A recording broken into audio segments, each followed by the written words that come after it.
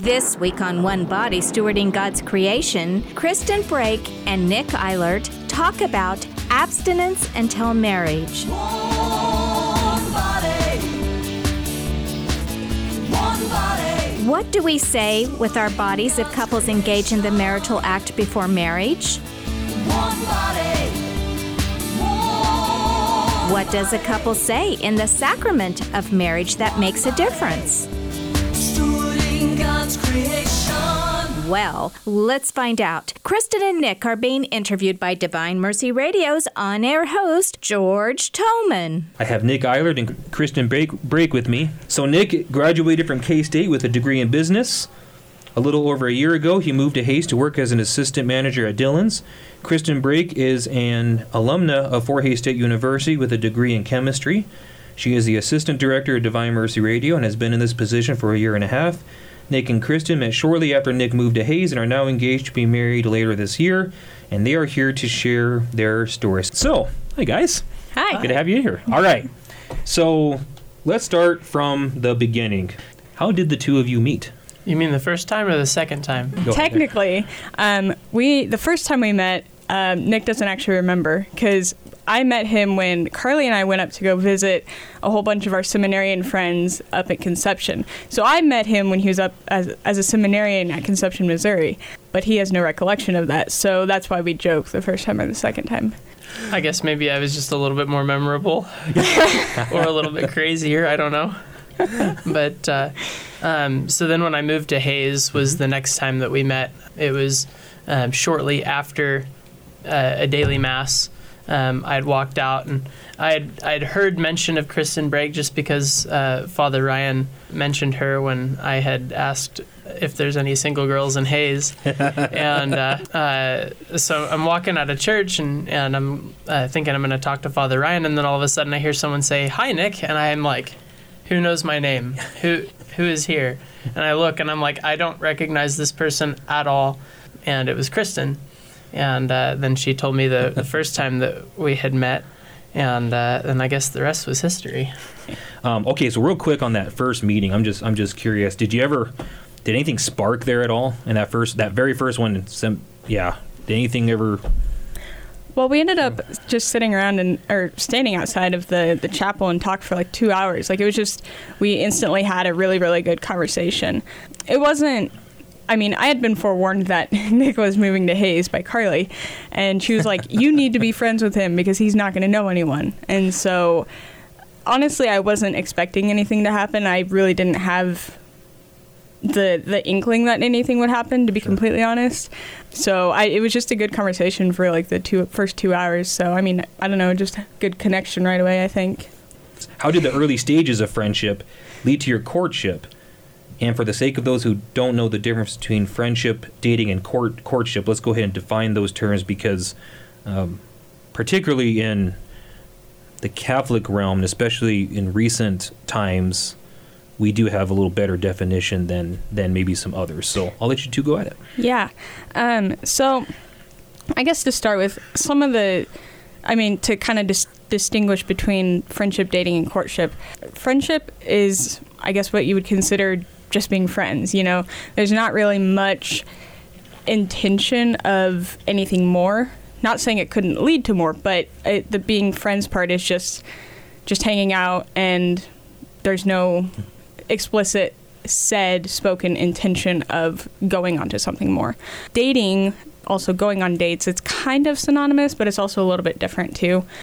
So like you can go on dates without being like boyfriend and girlfriend, for instance.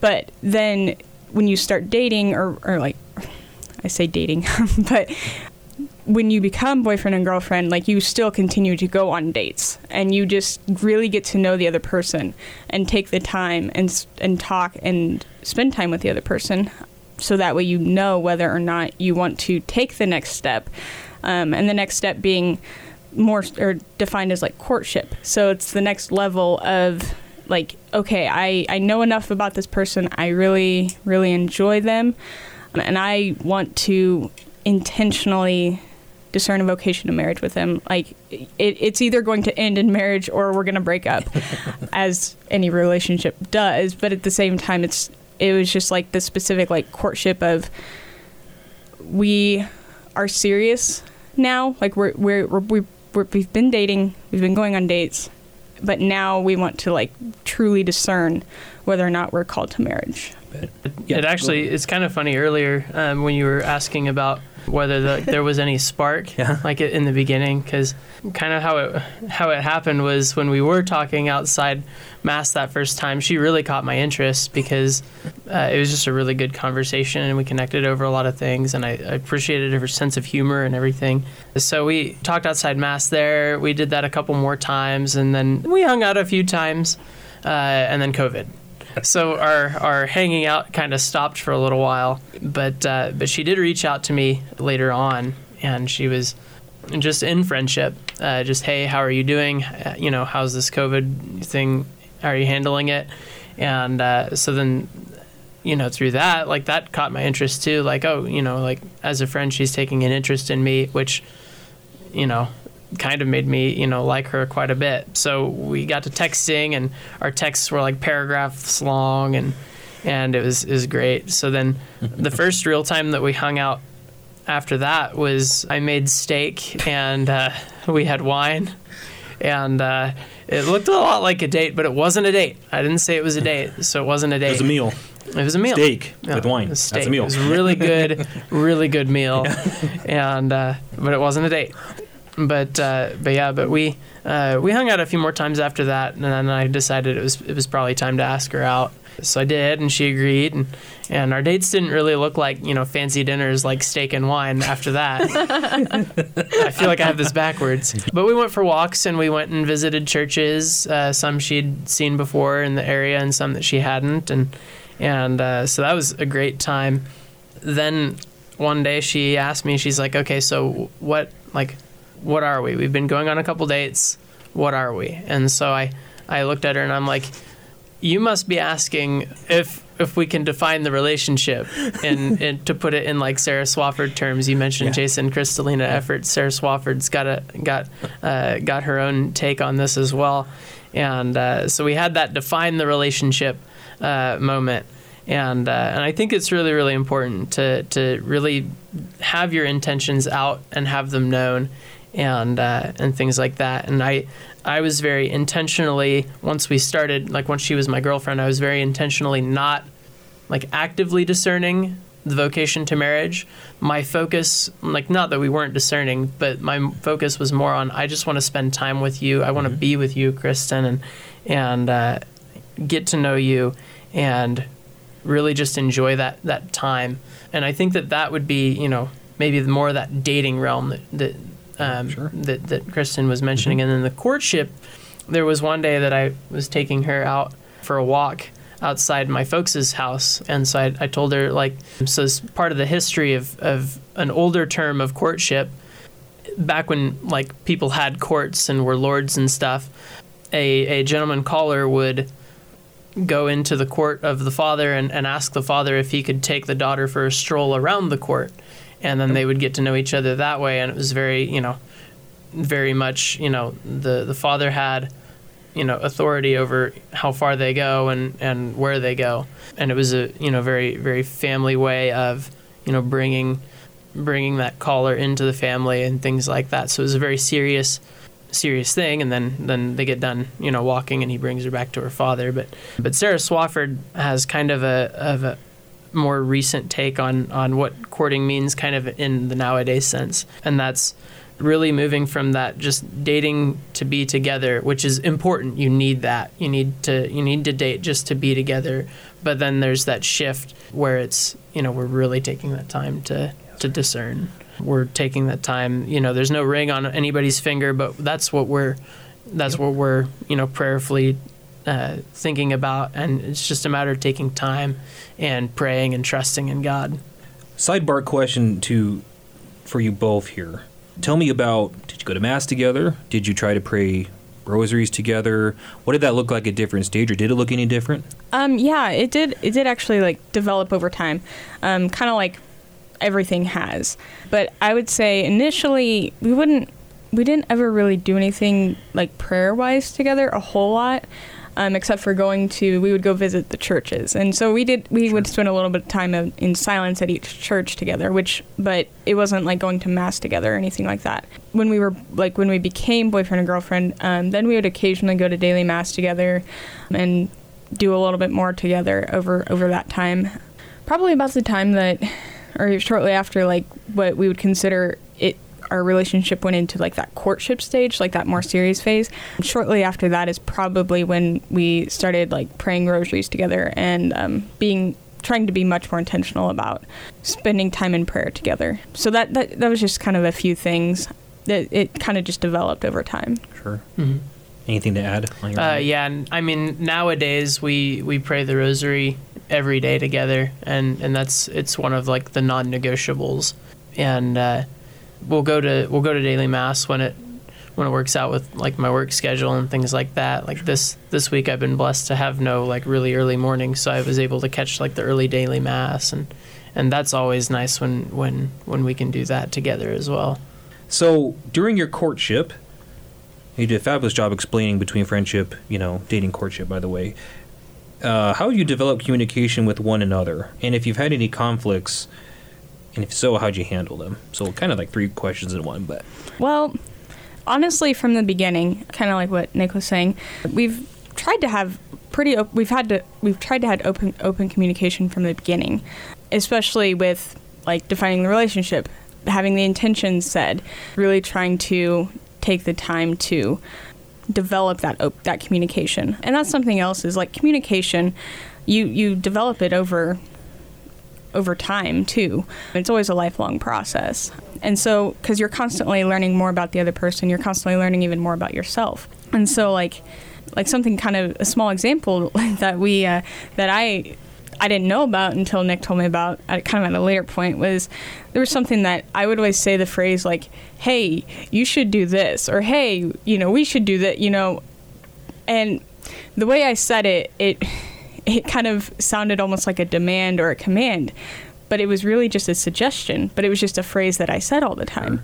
And so, without even realizing it, it actually kind of irritated him.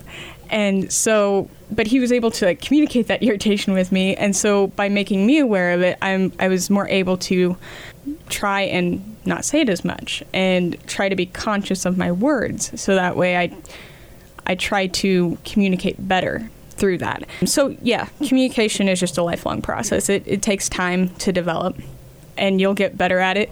You'll have good days, and then you'll have really bad days as well when you just do not communicate well. But the point is like to get back to that point of being able to communicate, even when you have a bad day. And so I guess kind of going on to the next part of this question, have we had conflicts? I would beg to differ. Who hasn't had conflicts? When you put 2 people with different personalities and different backgrounds of how they grew up together, you're bound to have some conflicts. And that's honestly why communication is so key in everything. So like something that I think we've done a pretty good job of, we tried to do, is like when we do have a conflict, we try to stay calm and not just start yelling. And we try to really truly listen to what the other person is saying, and not just like come up with what you're going to retort with, because that's not really communicating. You want to listen to what the other person is saying, and then likewise, they give you the time to say what you are thinking or feeling at that point. So you both have time to say your thoughts. And then, if necessary, you need to be able to compromise, come to a middle ground. Sometimes it's not always that way, but, there are times when the conflict needs to be compromised on.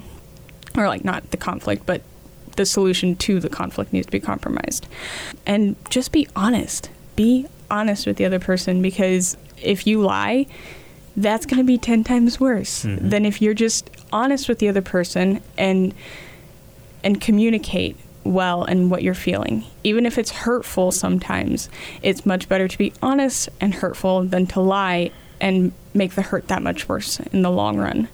And something that 3 phrases that I honestly think that cannot be said enough within communicating in a relationship especially is, I'm sorry, I forgive you, and I love you. And those 3 phrases are key, because being able to say I'm sorry shows the humility that people need in order to I guess, resolve conflict and to move forward. And it just shows great virtue within the person as well. But yeah, so being able to say I'm sorry when you are wrong. And then kind of vice versa, saying I forgive you. I think saying I forgive you, exactly those words are really, really important, because I think our generation likes to say, oh, no big deal, or it's okay, instead of saying I forgive you. And it's like, recently here I've come to this conclusion where I'm like, no, you know, when someone says I'm sorry, if you don't say I forgive you and you try to like brush it off as it's no big deal or it's okay, the healing can't take place. It is essential, because sometimes it is a big deal and sometimes it is not okay, and that's okay. Because saying I forgive you is much like saying I love you. It's a choice.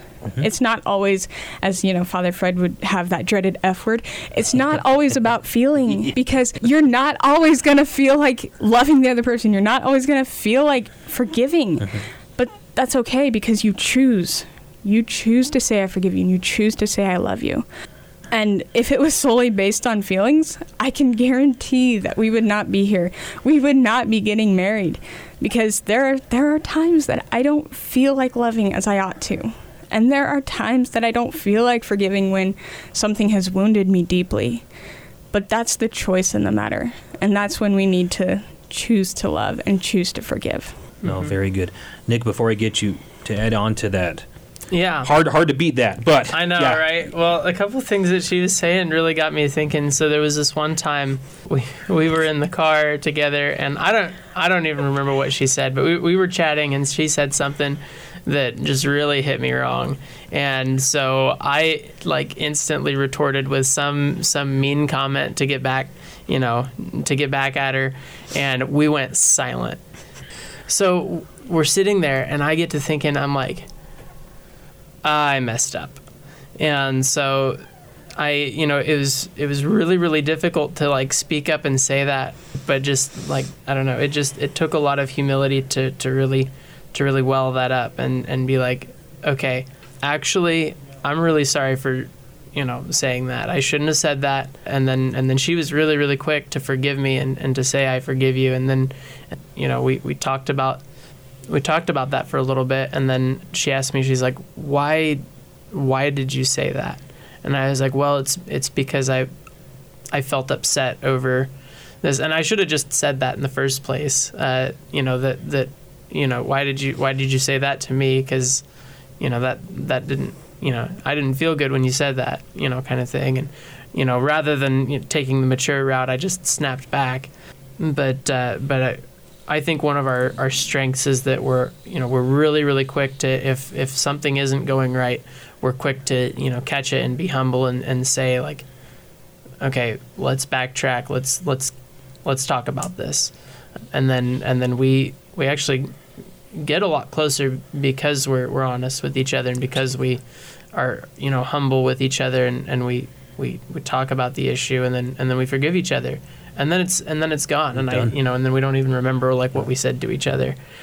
But and then one more thing that I had thought about while Kristen was talking was something I always say, which is frustration is a symptom of caring. And we joked a lot in the early parts of our relationship when other people were telling us about their arguments. We were like, we really haven't had an argument, and I don't think we ever will, naively. But the more we cared about each other, the more it was, oh yeah.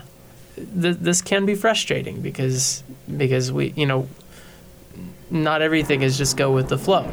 Like I care about what's best for her, and she cares about what's best for me, and sometimes we have different ideas of what that is, and that's all right too. We need to take a break right now, but stay tuned to Divine Mercy Radio. Whether you're listening via radio, computer, phone app, or on Amazon Echo, please know we'll be right back with more about abstinence until marriage. One body, stewarding God's creation.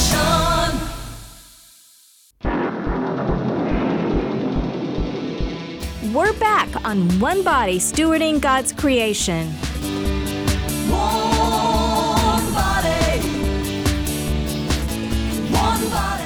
abstinence until marriage. God's creation. One body.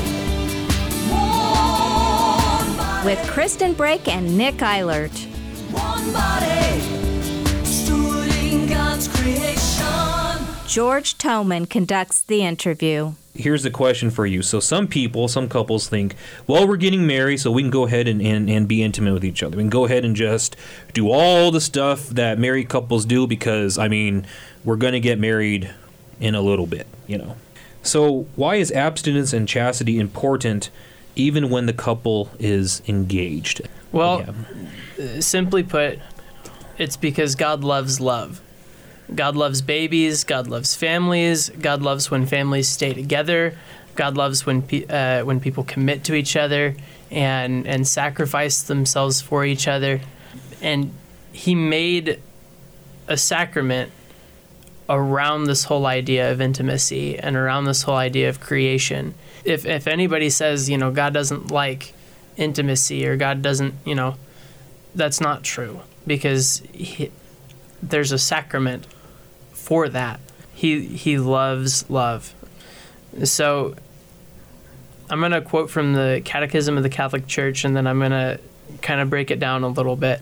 So 1646 and 1647, it's a little long, bear with me. By its very nature, conjugal love requires the inviolable fidelity of the spouses. This is the consequence of the gift of themselves, which they make to each other. Love seeks to be definitive. It cannot be an arrangement until further notice. The intimate union of marriage, as a mutual giving of two persons, and the good of the children, demand total fidelity from the spouses, and require an unbreakable union between them. The deepest reason is found in the fidelity of God to His covenant, in that of Christ to His church. Through the sacrament of matrimony, the spouses are enabled to represent this fidelity and witness to it. Through the sacrament, the indissolubility of marriage receives a new and deeper meaning. So, to kind of explain that, I have a little bit of an analogy from the grocery store. So we set our seasonal aisle, we set our holiday promotional aisle, and corporate always comes up with a plan for that. And they communicate the plan, and we execute the plan. And what happens when we don't execute the plan, and we don't listen to the plan, we don't do what corporate asks us to do, we just start, pulling things from our pallets and putting them on the shelves, and it becomes a hodgepodge of, candy and decorations and home goods and baking items, and they're all over the place, and it looks like a garage sale. It's not orderly, it's chaotic. You don't know where to find anything. We don't get sales. If we take corporate's plan that they communicate to us and we listen to it and we execute on it, then there's order. Everything's organized by commodity. Everything's, there's kitchen items here, home decor is right here, candy is right here. People can easily find what they're looking for, and it basically executes its purpose as getting us sales and also being, more delightful for the customer to experience because it is in its right order. So God has a plan for marriage, and He communicates this plan. He uses the sacrament of matrimony to communicate that plan. And when we don't listen or don't follow His plan, that's where we get these global issues of, teen pregnancy, abortion, divorce, fatherless families, the breakdown of the family, and then society itself begins to break down because we don't have solid families that are faithful and committal to each other, and it creates chaos, it creates confusion, and the act itself, the intimate act, the marital act itself, is not made or is not being used for its right order, and it leads to all those problems. But God's plan for marriage, which He communicates through the sacrament of matrimony, allows for spousal commitment, being committed to Kristen when we're married. It's being together and being a solid unit, and that being consistent, and that just the way it is. And then the children have a consistent home life. They've got a father, they've got a mother, and God's plan is also intimacy and bonding between the two of us. And when spouses execute on that commitment, then the family stays together, the family stays strong even through hard times.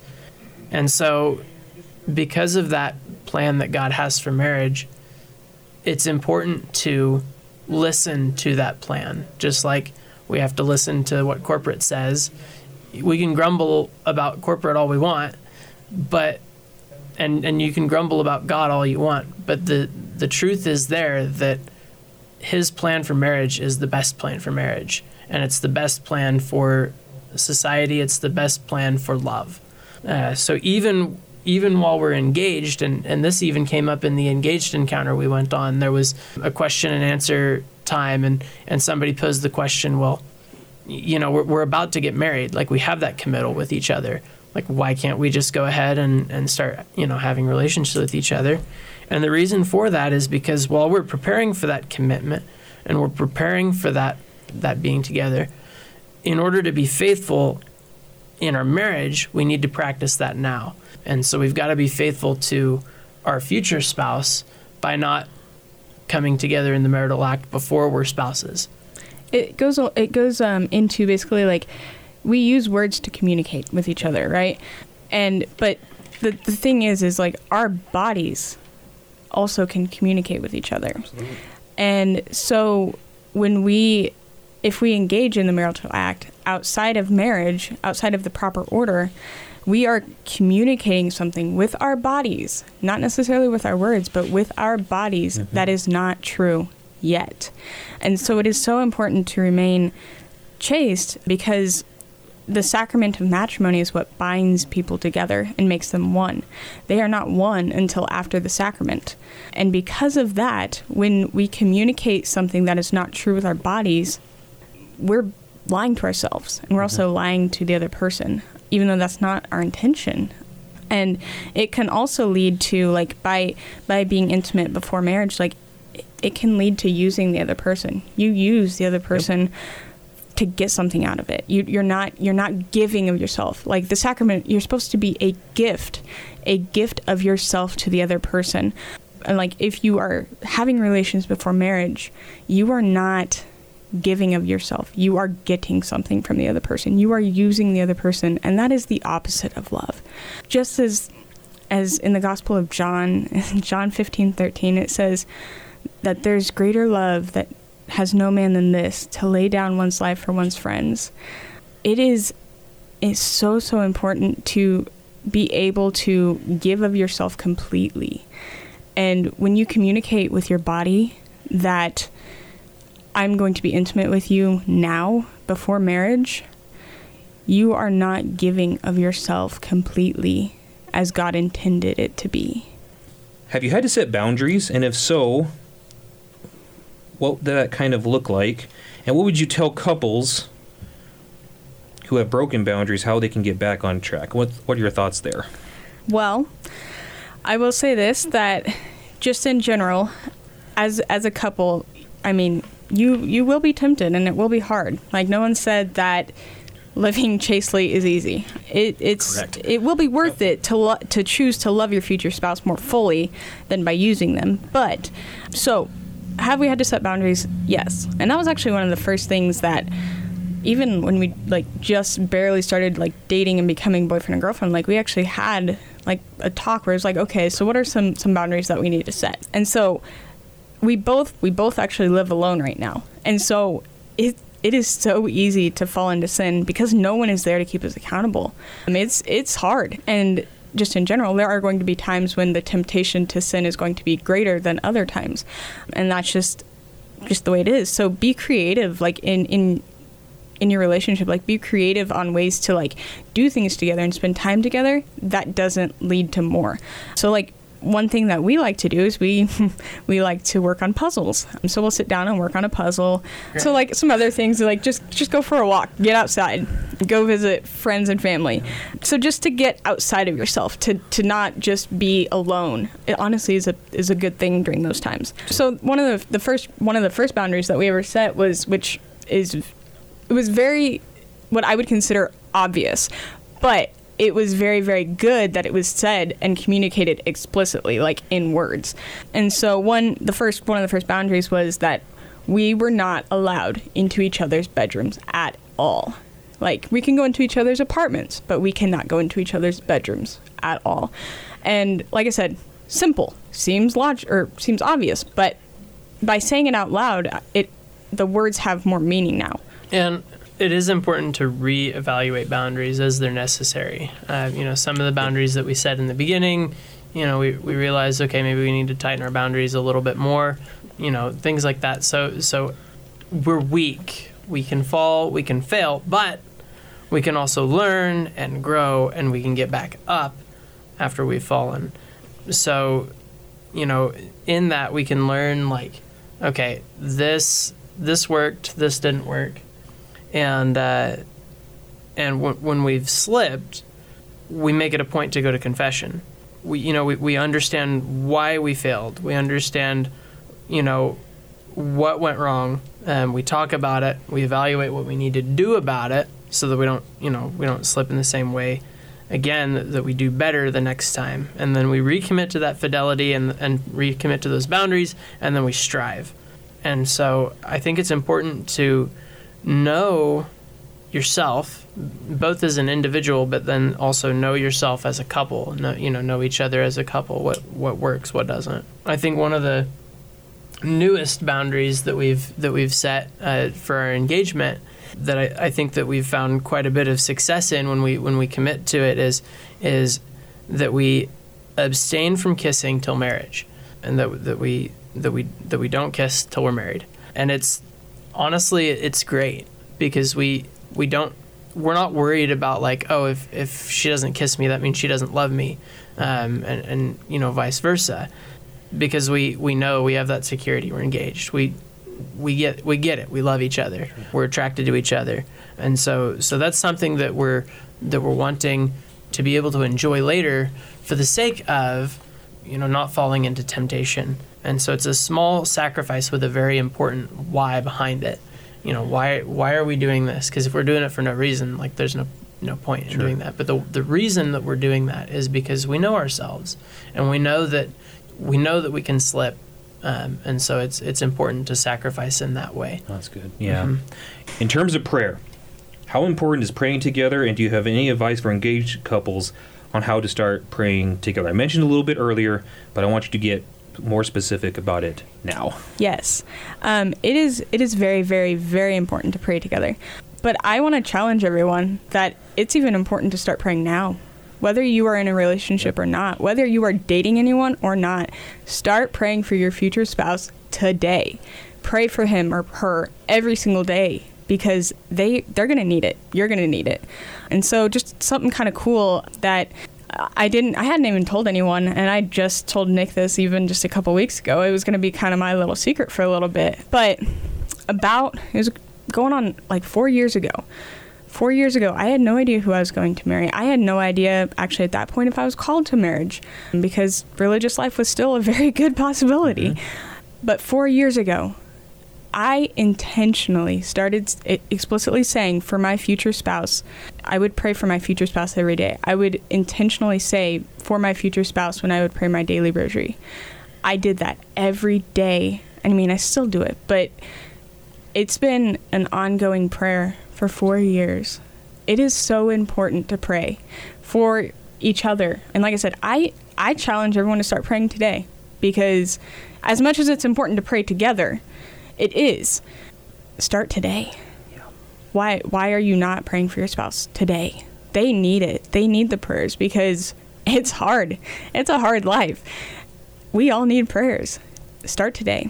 But yeah, no, I would just say it is very, very important. And it can be, when you start praying together as a couple, like, it sometimes can be hard. It can be awkward. but just keep doing it and keep persevering. It will get better.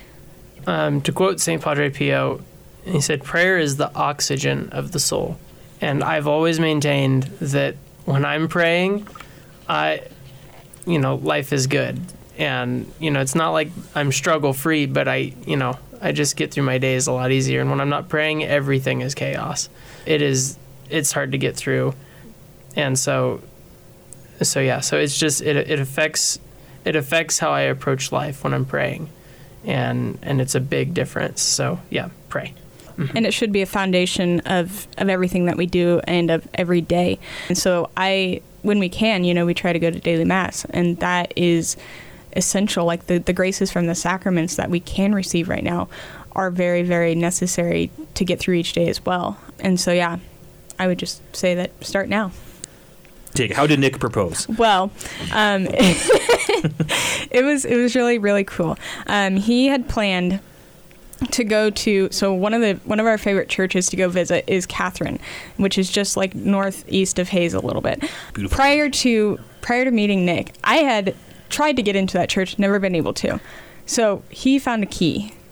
Long story short, we found a key. Found a key. Okay. Found the lady who had the key. And so, anyways, and so that's kind of where everything started almost. And so when he had set it up to where, it was so cool. He had set it up to have Father Brian expose the Eucharist on the altar in Catherine Church one night. And so we go there, and we walk into the church, and I thought it was weird, but no one was there. I'm like, okay, why is no one in here? Because the Eucharist was already exposed at that point. I'm like, okay, weird. So he proposes. We walk up to the front, and he proposes, in front of Jesus in the Eucharist. Mm-hmm. And then he's like, okay, now we're still gonna, the first reason why we went there was to pray rosary. And so he's like, okay, now we're still gonna pray rosary. I'm like, okay. So we kneel down to pray rosary, and then all of a sudden I hear noises, and my family walks in, and his family walks in, and a whole bunch of friends walk in, and they finish praying the rosary with us. And it was just really, really cool. And then he had planned for the blessing for engaged couples to happen that day or that night as well. And then after that, then we went back to his place and had an engagement party. Like, he planned all of this. It was honestly perfect. And yeah, I honestly didn't say anything as far as like what I wanted, quote unquote. I had no idea what I wanted. I could not have imagined anything better. Well, again, you two, just so very proud of you, and thank you for being vulnerable to share your story on the air. I got 1 minute. Any shout outs or anything you want to give to the listening audience, or anything we didn't say that you want to quickly get said?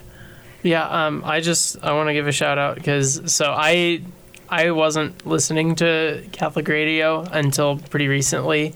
And Kristen turned the station in my car because I'd been listening to my own music for a while. She turned the station to 105.7 in my car, and I've really, really enjoyed it. On my way to work, I was just kind of too lazy to change it back on my way to work one day, and the Sunrise Morning Show was playing because it's like 6:30, 7 a.m., and I really liked it because I liked getting the news without getting, filled with lies. I liked getting, the Catholic perspective on a lot of different things. It just kind of got my mind, settled and focused around God in the morning instead of just going to work, basically. So it really, I don't know, it sets the tone for me. So I don't know. My opinion of Catholic radio, that's my shout out. It rocks. Catholic radio is great. Yeah. All right. Well, hey, thank you so much, you two, and God bless. And again, thank you for sharing your story. Really appreciate it. Thanks for tuning in to this week's One Body Stewarding God's Creation show. If you would like to help keep great shows like this on the air, please consider being an underwriter.